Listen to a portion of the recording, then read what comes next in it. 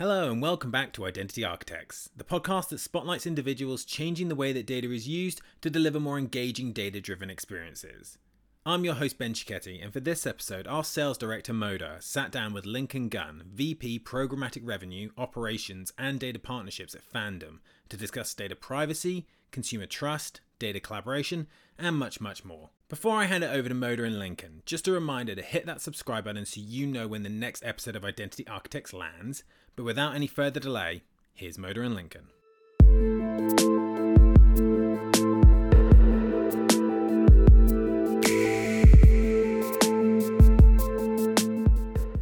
Hello and welcome to another episode of Identity Architects.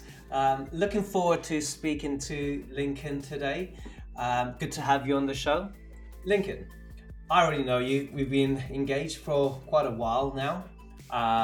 Loving our partnership. But just for everyone else that's going to be tuning in, it'd be great to give a quick intro of who Lincoln is, a little bit around Fandom, and your role and responsibility within the organization. Totally. So my name is Lincoln Gunn. I am the VP of Programmatic Revenue, Operations and Data Partnerships here at Fandom. I've been at Fandom for north of 10 years actually, and have kind of really overseen the build out of our entire kind of programmatic and first party data infrastructure. My existing role is kind of threefold. It's one, overseeing all of our programmatic revenue, indirect sources of revenue, ad tech related to such. Two, it's overseeing an operations team that, services direct sales as well as programmatic direct campaigns. And then three, it's overseeing our data commercialization strategy, which includes kind of the building out of our first party audiences, which we call FanDNA Activate. But then it's also working with strategic partners like InfoSum to activate unique data opportunities to service our clients. Fandom is a digital publisher. We've been around for close to 15 years now. Formerly, it was called Wikia, but we rebranded, I believe, about 5-6 years ago now to Fandom. We are a property that does close to about 200 million unique visitors a month globally, north of, billions upon page views. The content that we focus on or our users focus on is, in the entertainment and gaming space. And so we've got a number, close to about 200,000 communities focused on entertainment and gaming IP. And then we also have, through a recent acquisition, a number of editorial sites, GameSpot, Metacritic, TVGuide.com, that also are editorial voices within the entertainment and gaming world. So we're really kind of a 360, publisher focused on entertainment and gaming. As a fan of Fandom myself, I am a regular user of it. So especially when it's consuming the gaming content, I'm a massive FIFA fan. There you go. Yeah, we've got a FUDhead community as well, and that's our FUDhead for FIFA advocates like yourself. And that's a new thing I've learned today. I never knew I would fall into such brackets. So this is there great. You go. Thank you, Lincoln. We are going to dive. There's a lot of interesting points you just raised right now in the introduction to Fandom, which is fantastic. And we can speak a bit more about the other titles that have come under the ownership of Fandom. But before we do, let's get to know you a little bit more. I'm sure our listeners would want to know more about you as well. Going to start off with the easiest one, and kind of just soften the intro into Lincoln. Earliest memory of advertising or marketing. Now you've had a bit of a journey at Fandom, but let's go back down to memory lane. And what was that first job? On the job side, before I was at Fandom, I worked for a small mobile marketing company, and we were selling basically SMS text messages that were targeted to specific users. And so that was kind of my journey out of college. It was a small startup that we raised a Series A for. And so it kind of got me introduced to the startup game, but then also kind of digital ad sales, digital marketing. But even going back before that on the personal side, I'm a big sports fan, grew up going to sports games with my father. And I think that my first memory of just advertising in general was, attending San Francisco 49ers games and seeing, next to the billboard, big Pepsi signs or big Chevron signs, which is a big gas company. And they used to be associated with the San Francisco 49ers. And so it was more from that lens versus kind of the digital lens. That's kind of my first memory of advertising in general. Wow, yeah. I remember those days walking inside stadiums, or just just the motorsports industry as well. Just seeing all of those known brands, the logos that you're used to seeing on a day-to-day basis on your favorite car or your favorite sports team shirt or in the stadium. Yeah, does set us way back, eh? Totally. Um, um, I'd say knowing what you know now, given your journey in digital advertising, what would you say to yourself when you first kickstarted your career? I've been on the business side for the last 11 years here, Yeah. and it's been great. I've learned a lot of sales, marketing, partnerships, business development. I think one of the things that I feel like would have been a good skill set to build out younger is kind of more the tech side, quite truthfully. I do miss having some degree of kind of code understanding and code development and being able to basically speak the lingo a little bit more Yeah.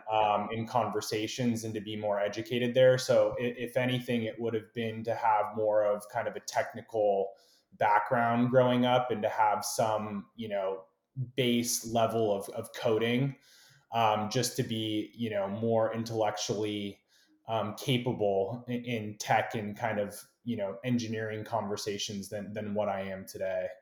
No, I totally hear you there. And we've got to appreciate the wonderful work of our fellow peers across the industry who are super smart and geniuses who are doing this as a day-to-day role, right? And just being in a room with them, you can almost appreciate like, wow, um, this is some amazing work you're creating. Totally. Yeah. And I mean, being on the business side, again, you're kind of sometimes blind to the day-to-day blocking and Yeah. tackling of actually getting stuff done essentially. And so that's where I just wish I was a little bit more buttoned up as far as the technical aptitude goes, for some of this stuff, especially as we kind of head into the privacy landscape and, everything that's in front of us there. A lot of it's kind of, there's a lot of back end architecture stuff that folks are working on that I would just love to be a little bit more, again, intellectually capable of understanding at that level. But you are. I mean, when we started our partnership at InfoSun, you pretty much got the grasp of it straight away, and the way you embrace the whole, the solution within Fandom's properties itself. So it, it's an interesting skill set to have, and I think, I've once got told there's never a day where you stop learning, Totally. especially in our Totally. industry. Like, and we're just fortunate we work with very knowledgeable and people within our work and across the board with clients and partners. Totally. Um, I guess looking at your journey and to where you are now, what would you say you love about what you're doing right now and in our current industry?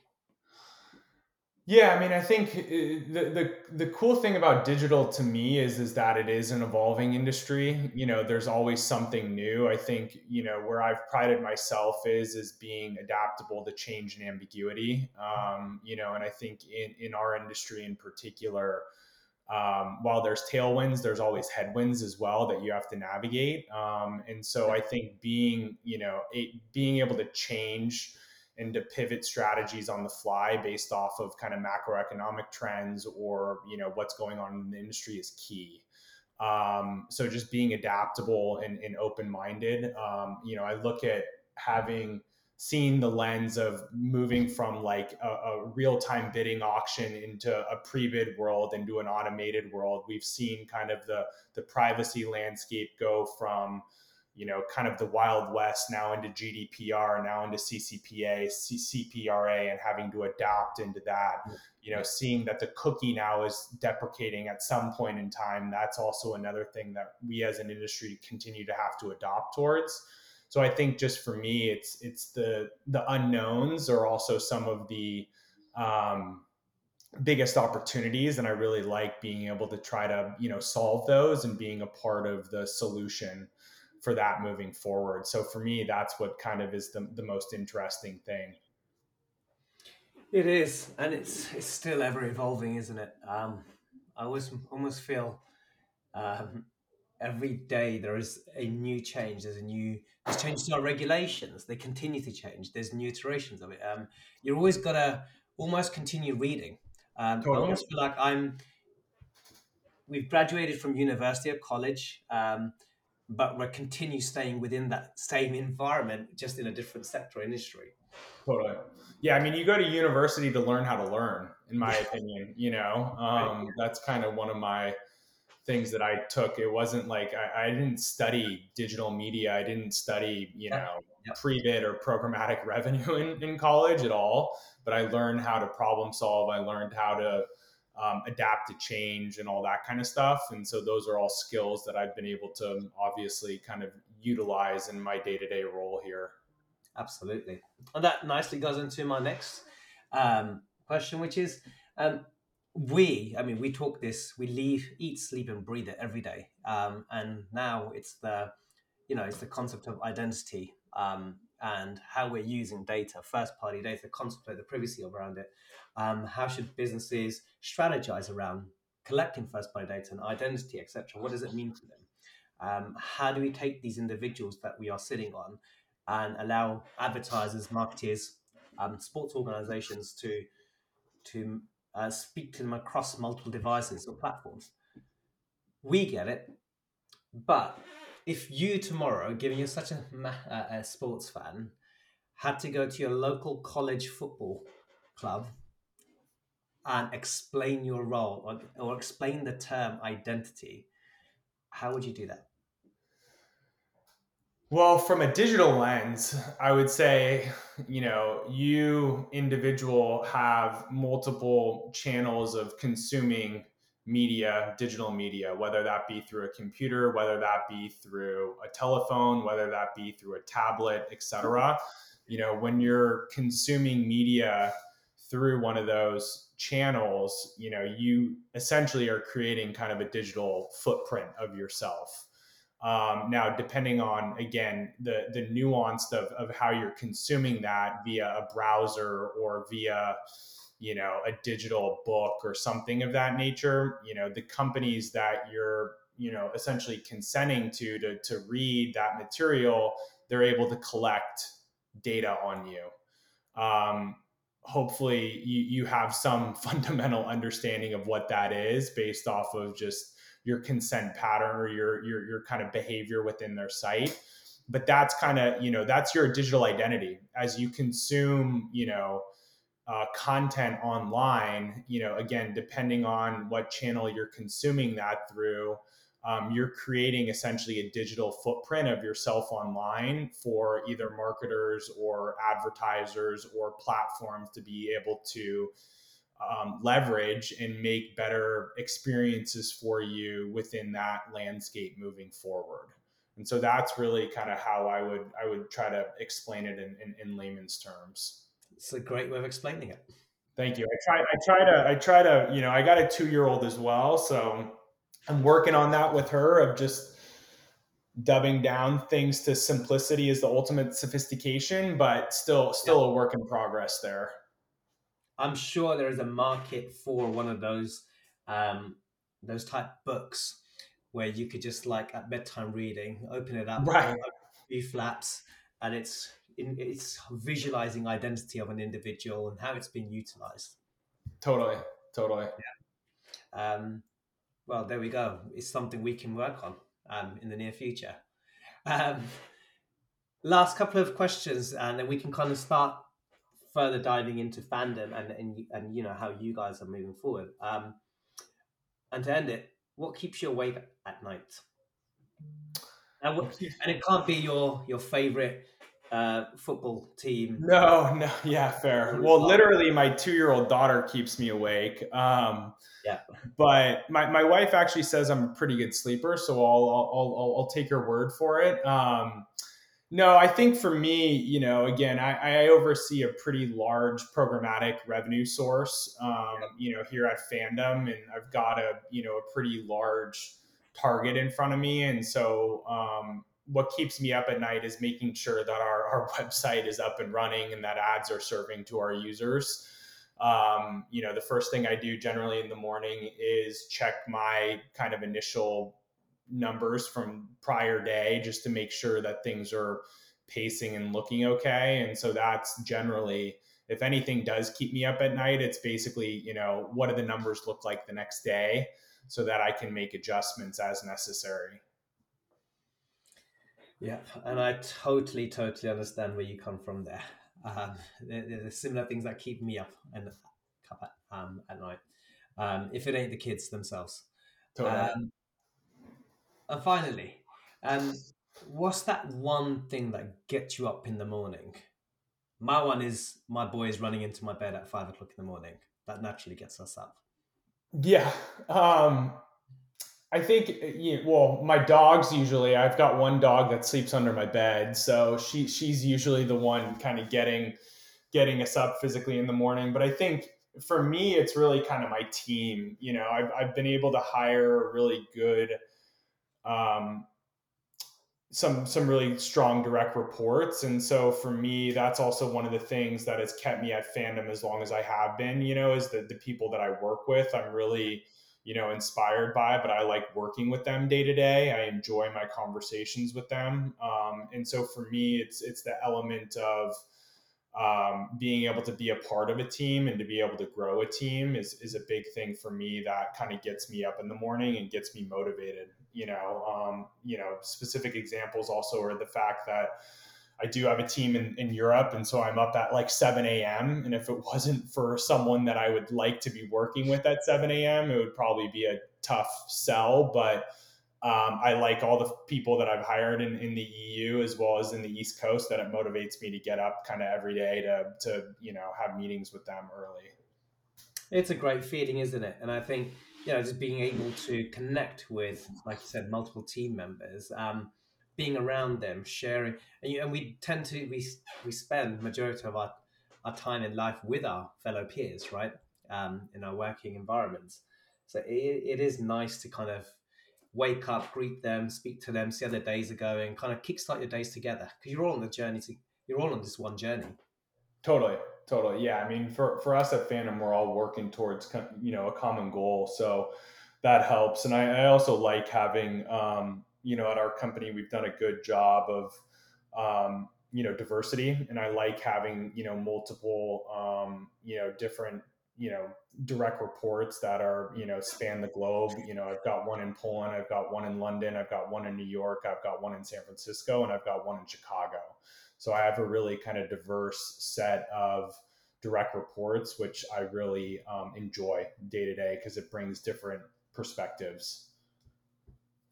And this is why your diary is also hard to buckle down on. Right. Totally. And let's shift gears a little bit. Given you've got such a diverse team, you've got members from all multiple regions across the globe. Kind of goes into my next question, which is now, a bit more relation to our industry and what the way fandom's been thinking over the last couple of years and forward thinking.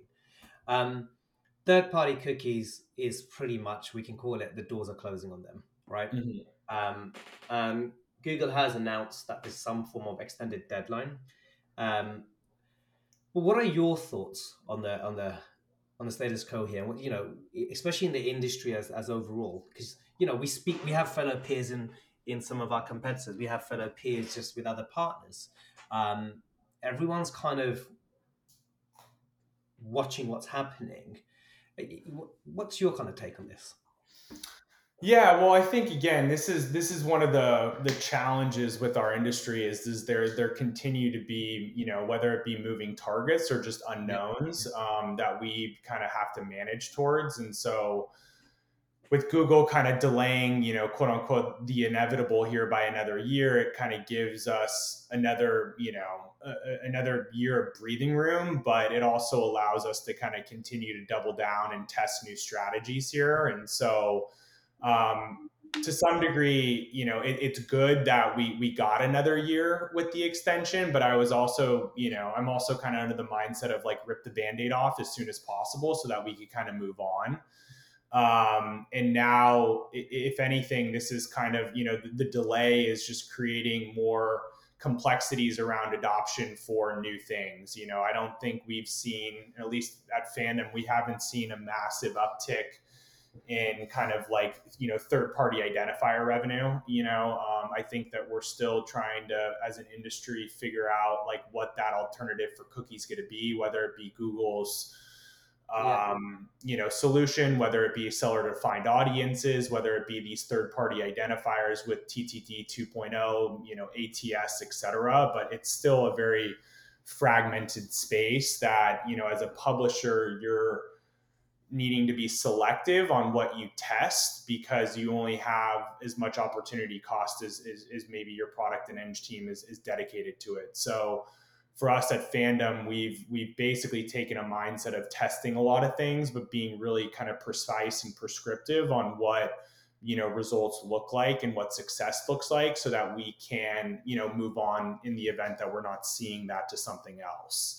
I think one of the tools, obviously, that we're continuing to double down on here is the kind of the bunker slash first party matching strategy for us and our direct clients. I think that there's kind of two angles that I look at this through, being kind of the moving of going off of cookies. Like one is like, how are we servicing our direct clients? The Netflixes of the world, the Hulus of the world, the Blizzard, Activision, and like what is their strategies around activating first party data and more of a closed ecosystem like ours, and make sure that we're supporting those. And that's where a partnership like an InfoSum comes in. But then secondarily, there's the programmatic ecosystem that we're having to also build separate strategies to. So for us, it's really just continuing to be educated on kind of what is out there for the marketplace, but then also making sure we're very prescriptive and very precise on what strategies we're going to be testing, and making sure that we've got kind of clear success metrics in place to be able to evaluate whether or not those are really, providing the ROI that we feel necessary to move on. Yeah, it's really useful piece of information that you're sharing here. And for other publishers who are on this journey themselves, because everyone's at a different stage of this journey as well, right? To your point, which was, as Fandom, you knew it was coming, even with the deadline being extended. Yes, it does everyone a favor, but you've also still paved the way of, we're going to do it the Fandom way, and we're going to continue testing along the journey. So, should there be it does transition off, you're already prepped for the foreseeable future. And it kind of like, it's a segue to the second question, which was, first party data is integral to most strategies these days. We're hearing more and more of it.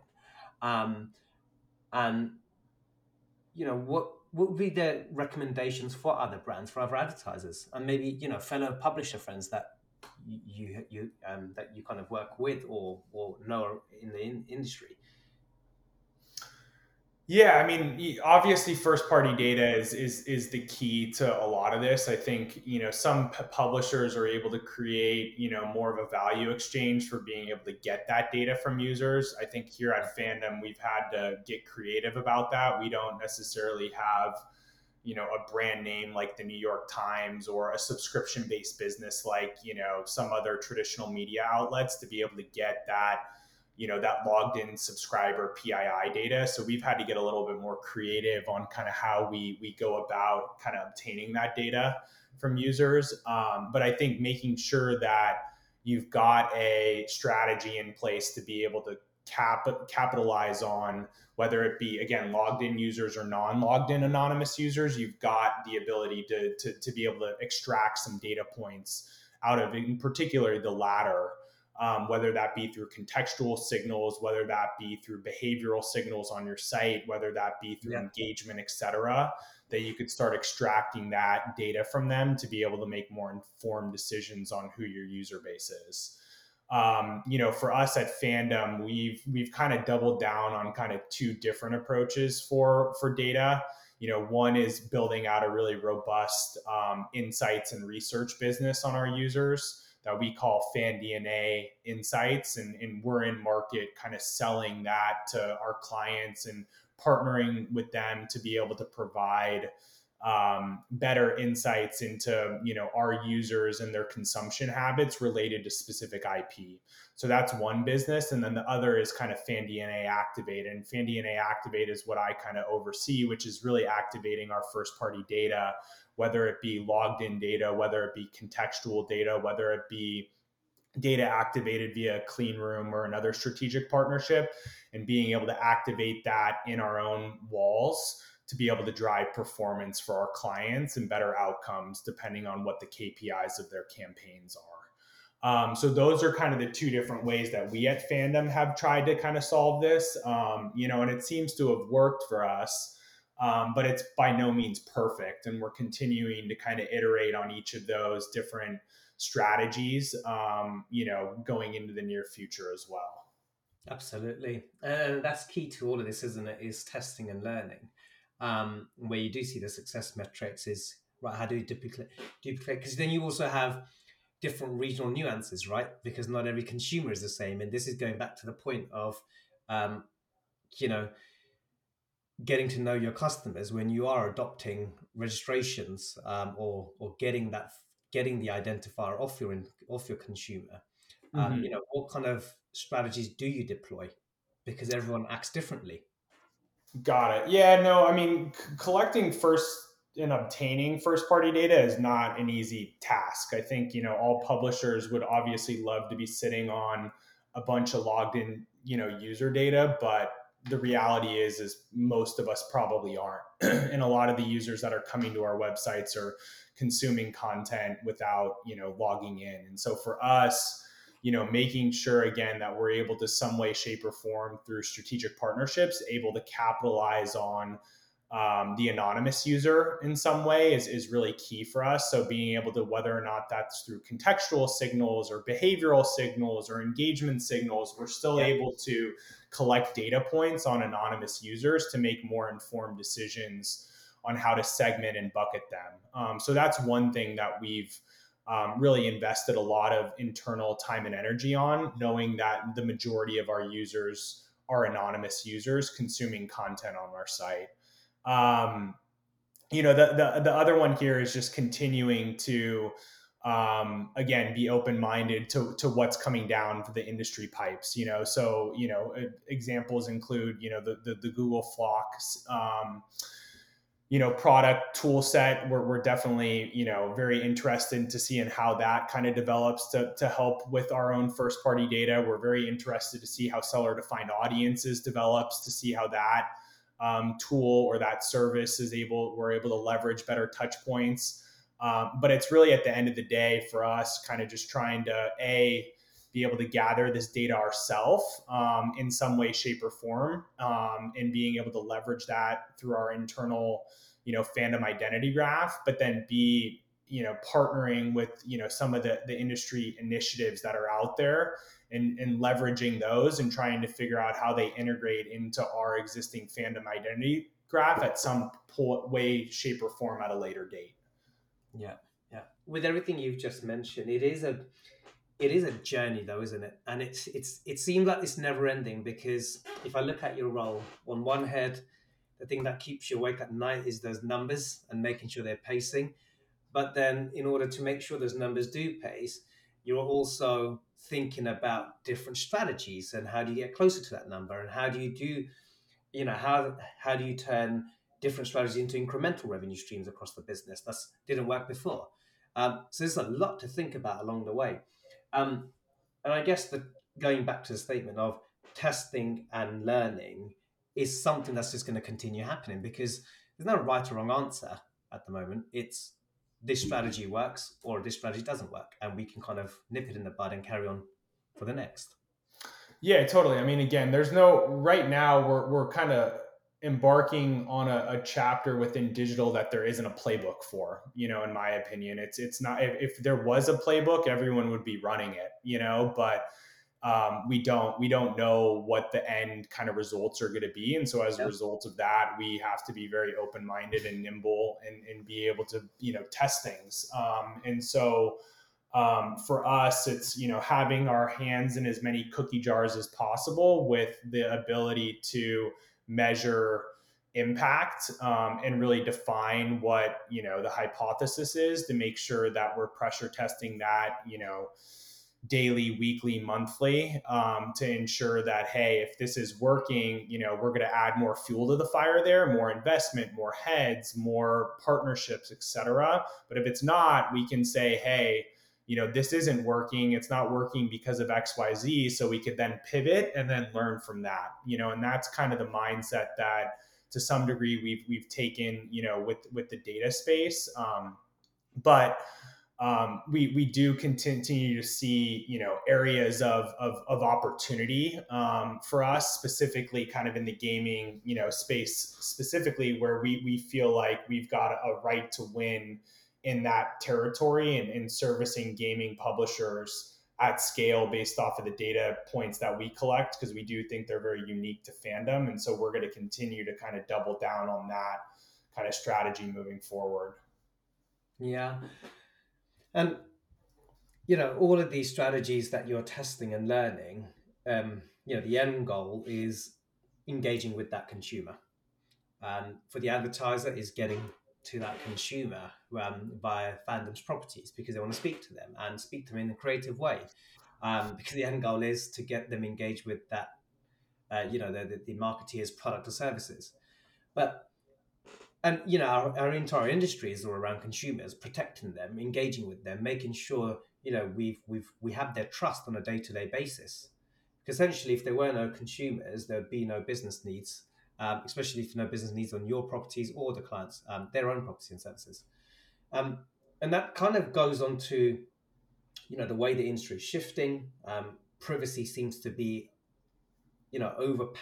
overbalancing performances and the way we just generally used to do marketing. And obviously, with third-party cookies going, there's new ways of now engaging with users across multiple properties. But do you still foresee there's challenges in the industry? And if so, what would they be, if you had to name one? Yeah, I mean, the industry isn't perfect by any means, but I do think we've made a lot of advancements, to gain, the trust of the consumer here over the last couple of years, and so I think we're moving in the right direction there. I think I don't really think we have necessarily, again, a trust issue with the consumers. I think it's just more educating them on what data we are collecting. And I think with some of the new privacy, elements that are going out here over the coming years, weeks, years, if you will, like that, consumers are going to be more educated in this space. It's becoming more top of mind for folks, just based off of the macro, the legislative trends that we're seeing within the greater ecosystem.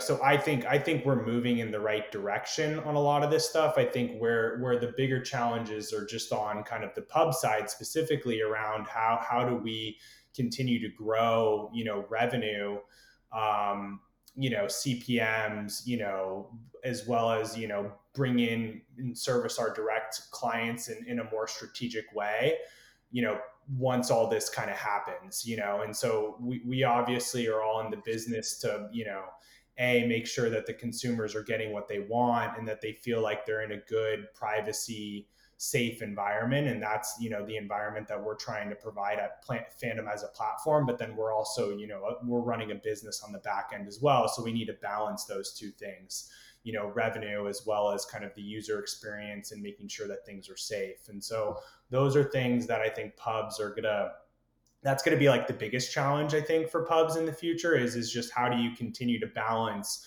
trying to kind of grow revenue, based off of some of the headwinds that we're going to be seeing, but then also remaining kind of true to the data and the privacy protection, because to some degree, those things are like kind of conflicting, and so we're going to have to, as an industry, just figure out how to, balance that teeter totter, if you will, accordingly, in the future. And as Fandom, when you're having internal discussions on day-to-day about the strategies and obviously ensuring your consumers always put first, is that something Fandom or just in general other businesses should be including, ensuring regardless of the strategy we're deploying or the solutions we're testing, is our consumers being protected in the decision?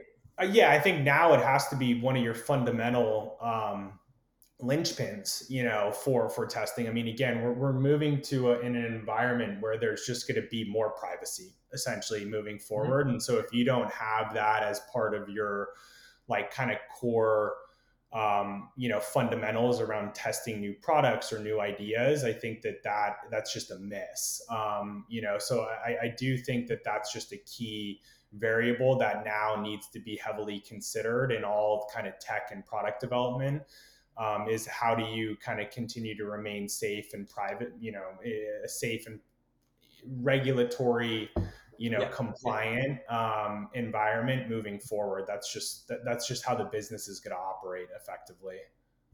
Yeah, it's a big part of every business.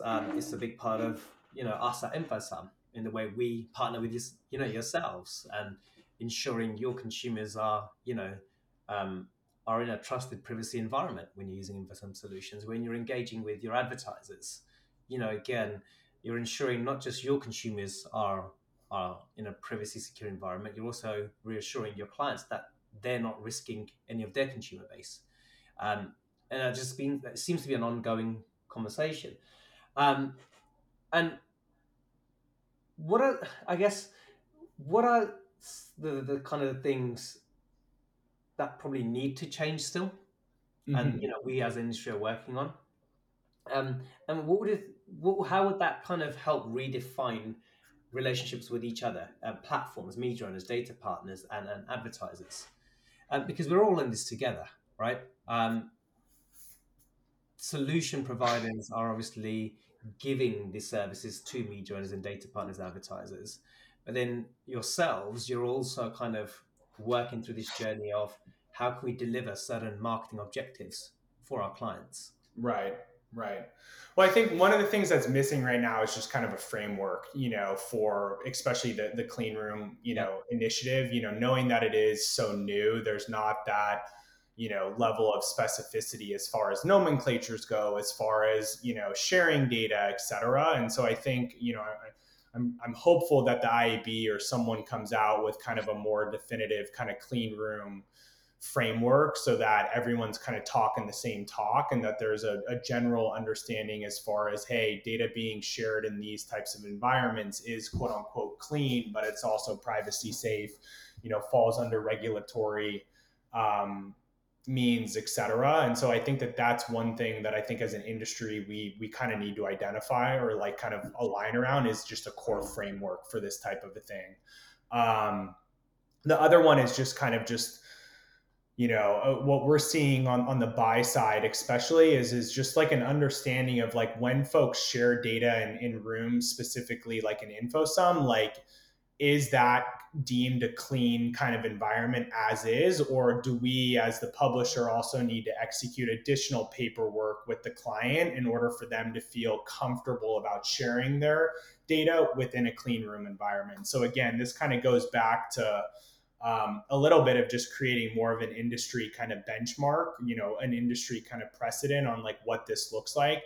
But for us, I think one of the the challenges in this space has just been that, the clients kind of view their data one way, we kind of view our data another way, and then you kind of have like a partner like yourself that could view it a whole nother way.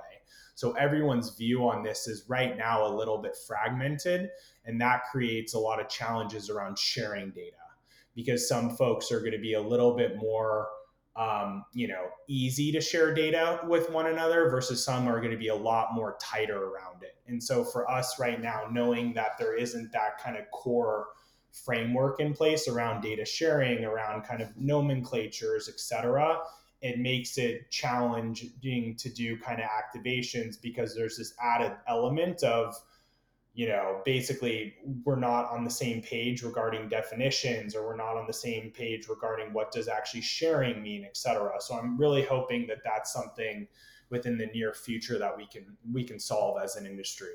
I guess as we continue evolving in the next year in this entire topic, there's more and more content now being delivered. We're seeing a lot more noise around different strategies and different ways how this is being engaged with. And to your point, it just needs to continue. I think if I've taken anything, it's education needs to carry on, right? Totally. Yeah, there's still a lot of room that needs to be done there. On both the buy side, on both the tech side being, the platform side being you guys, and then also on the pub side. And in terms of consumers, and this is not just focusing on this is just the wider, all the solutions out there. Brands, data owners who are collecting their own first party data, media owners like yourself collecting first party data. How does one equip consumers with the right knowledge or guidance on how their data is being collected and what it's being used for, etc.? Are there tools out there in the industry that services them in this way?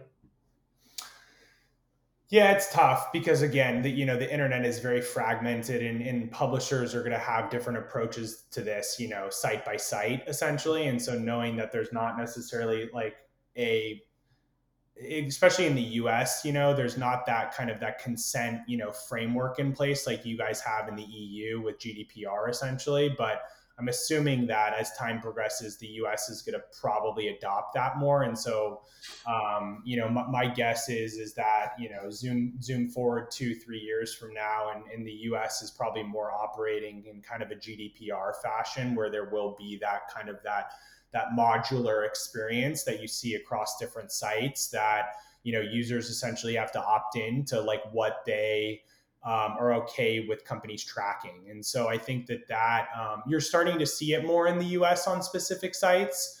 Depending on if you're on a retail site or like a travel site, you get that tracking kind of icon. But yeah, my gut tells me as time progresses, there's going to be more of that uniform type of experience across the internet, moving forward, unless you're logged into a platform and you've already consented to that. Until that happens, I think it's going to be a little like a continued Wild West a little bit, and publishers are going to do their best to inform their consumers on what data they're collecting based off of what their legal and their privacy teams, deems necessary. And so for us, we obviously are COPPA compliant and GDPR compliant and CCPA compliant, and we, follow the laws that are, necessary to basically make sure that we're compliant with those. And so we keep that top of mind again when we build out products and experiences. But right now, I think as an industry, like there isn't that kind of unified approach, at least into the US kind of market. And it goes back to your earlier statement, is that consumer experience, right? Because fundamentally, that's what it goes back to, is if myself arriving on Fandom and then going off to BBC Sport or other, EA Sports, etc., if the experience is the same, then it's just a normal way of operating, right? Like everyone operates the same. That I'm not, it just feels uniform. It feels like, okay, I'm moving off one property to another, but I'm not. How come this page didn't come up with a pop-up message telling me my data's Right. being tracked or not. It's that sort of stuff that can become a bit confusing to the general consumer who might not be well equipped or knowledgeable in this space.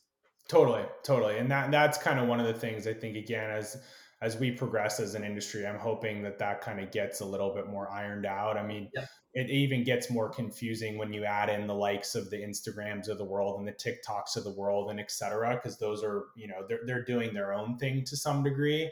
But yeah, within the digital publishing space, your traditional kind of, publishers, that experience ranges site to site. So it probably makes the consumer journey a little bit more challenging and a little bit more contorted as far as what users expect, site to site is just very different. I guess that same education goes to our marketeers as well, right? Um, because as a consumer, you could be across different brands, but if your experience is different from one to another, again, you're in a position to challenge of why. Yeah, and I mean, some people might like that. I mean, I think I like that as a user, being able to go site to site, but again, knowing that the privacy or the rules and regulations are different site to site just makes it a little bit more challenging to operate in, especially being on kind of the advertising side. Yeah, absolutely.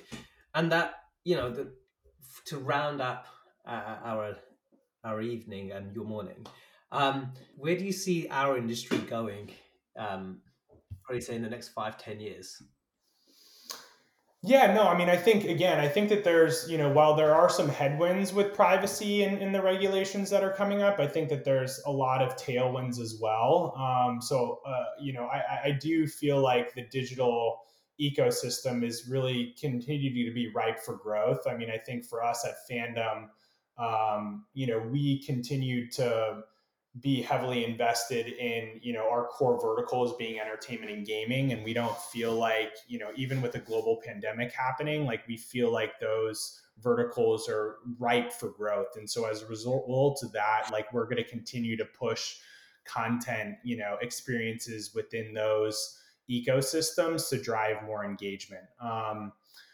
As far as the industry goes, like, yeah, I mean, we've got a bit of a bumpy road here, with cookies, but going away in a year. But I think that also, is an opportunity essentially for new ideas and new businesses to pop up.